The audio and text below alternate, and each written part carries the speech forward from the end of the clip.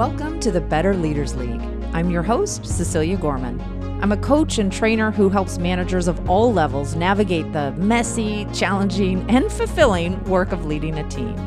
On this show, you'll feel like you're sitting down with a trusted friend and coach who's on your side, sharing real-life leadership lessons designed to make your job as a manager just a bit easier. Folks in the league are committed to being better leaders, and since you're here and listening, that means you. Enjoy the episode. Hey friends, it's Cecilia. Gosh, it's been a weird couple of weeks for me. I don't know about you.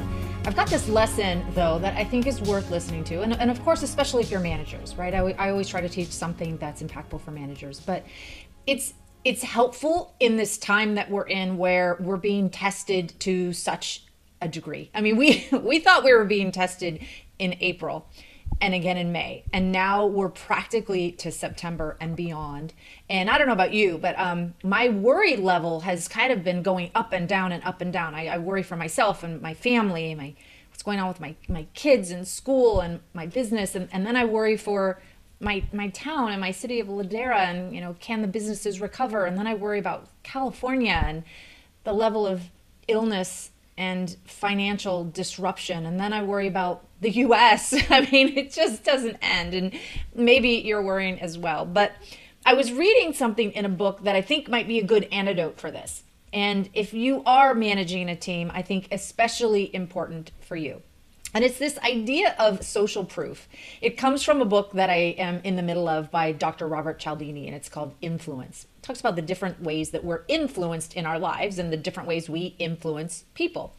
And essentially, this principle of social proof states that one of the ways that we determine what is correct is that we look around us and we see what other people are doing, and we use that as a gauge for us to decide whether something is correct or not.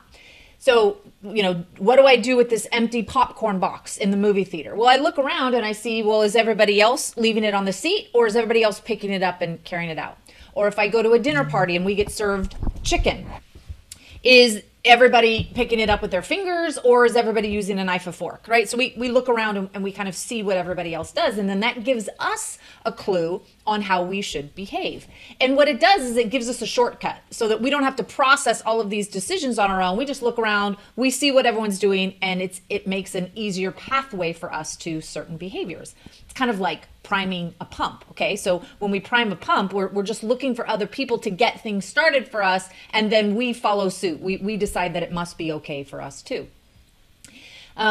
One of the examples that Dr. Cialdini uses is the practice in the 50s of using canned laughter in sitcoms. You would watch I Love Lucy or one of the old shows, and there would be this canned audience laughter that was dubbed in. And you knew it was fake. I knew it was fake. But when you heard the laughter, it prompted you to laugh as well. Okay, so sometimes even if we're savvy enough to know that we're being kind of like led on, we'll still follow what the crowd does.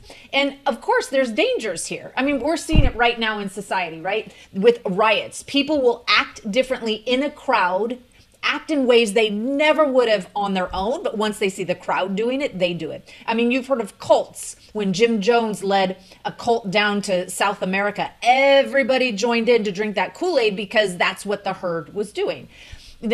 We see it now with just negativity. People start bashing on a social post and they're saying something negative. Well, I guess being negative is the way to go, and we might jump in as well.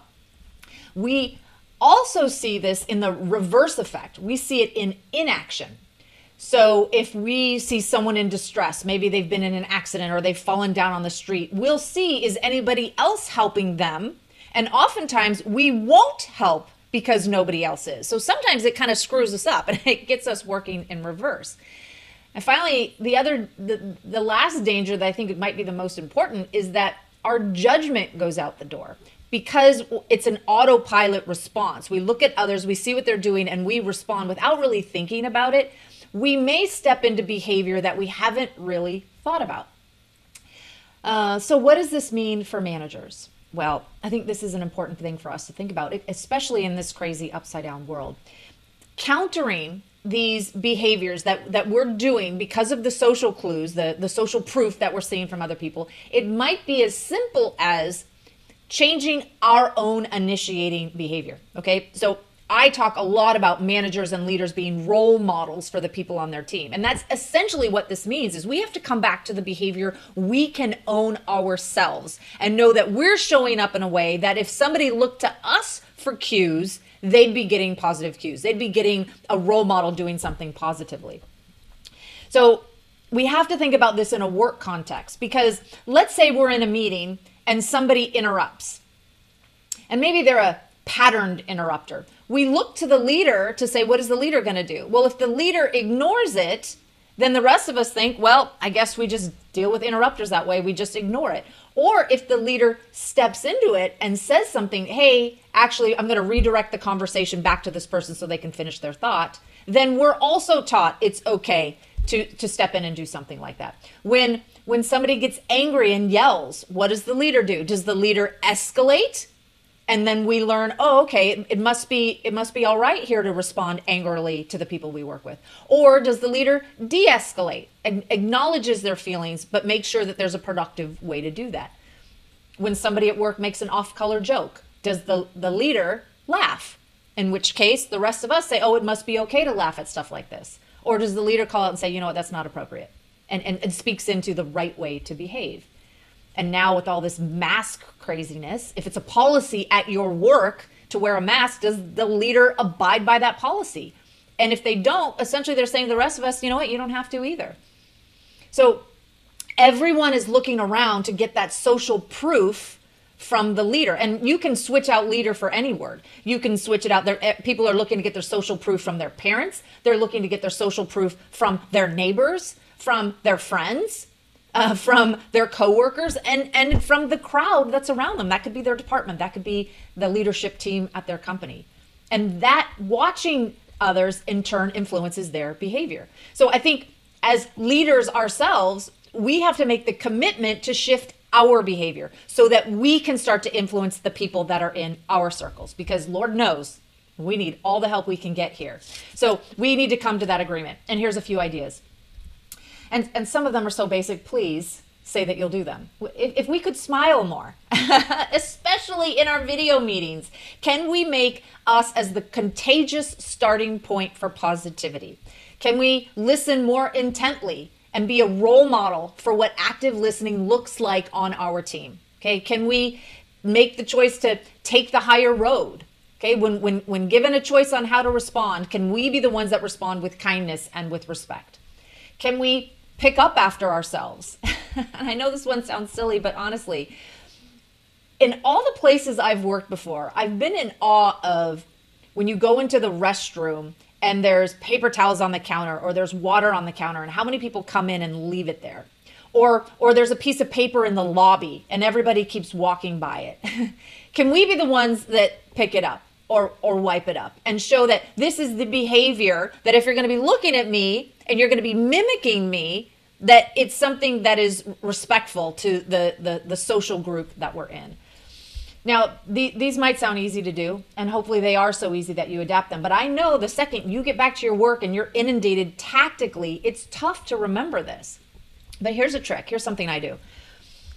When I'm trying to be more cognizant of a leadership behavior, or I'm trying to stop doing something that isn't working in my favor, I play a little trick on myself and I use my imagination. And I imagine that there's a film crew following me. Okay, stay with me. I imagine that I'm being filmed, kind of like on a reality show, and that everybody in the world is going to watch what I'm doing. Okay, super helpful when you live with teenagers. And I just pretend people are watching me, how I respond to this, how I approach this, how I take this on, how I let this affect me. And when you pretend in that manner, when you imagine that you're being filmed, it shifts your behavior and it uplifts your behavior. And that's what we want people emulating. That's the role model we want to be. And that when others are looking to us for their social proof, we've given them a higher example to follow. Our time must be up. All right, friends, it's your lesson for the day. I'm Cecilia Gorman. You know I love teaching you more things to put into your practice as being a manager, and I hope this one helped. Take care.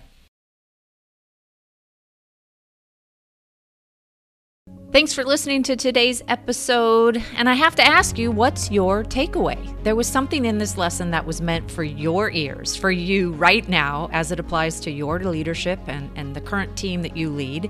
So I encourage you to spend a few minutes thinking about what you heard today and how it applies to you. And if it makes you think of any other managers or leaders who might benefit from this lesson, will you share it for me? That would be helpful, as would you rating and reviewing this podcast on my behalf. I'm happy you showed up today and took some time to invest in you. Again, my name is Cecilia Gorman. If we're not already connected on LinkedIn, send me a note. I'd love to hear from you. And if you're interested in hearing more about what the Better Leaders League is up to, you can find us at betterleadersleague.com. And remember, always believe in better.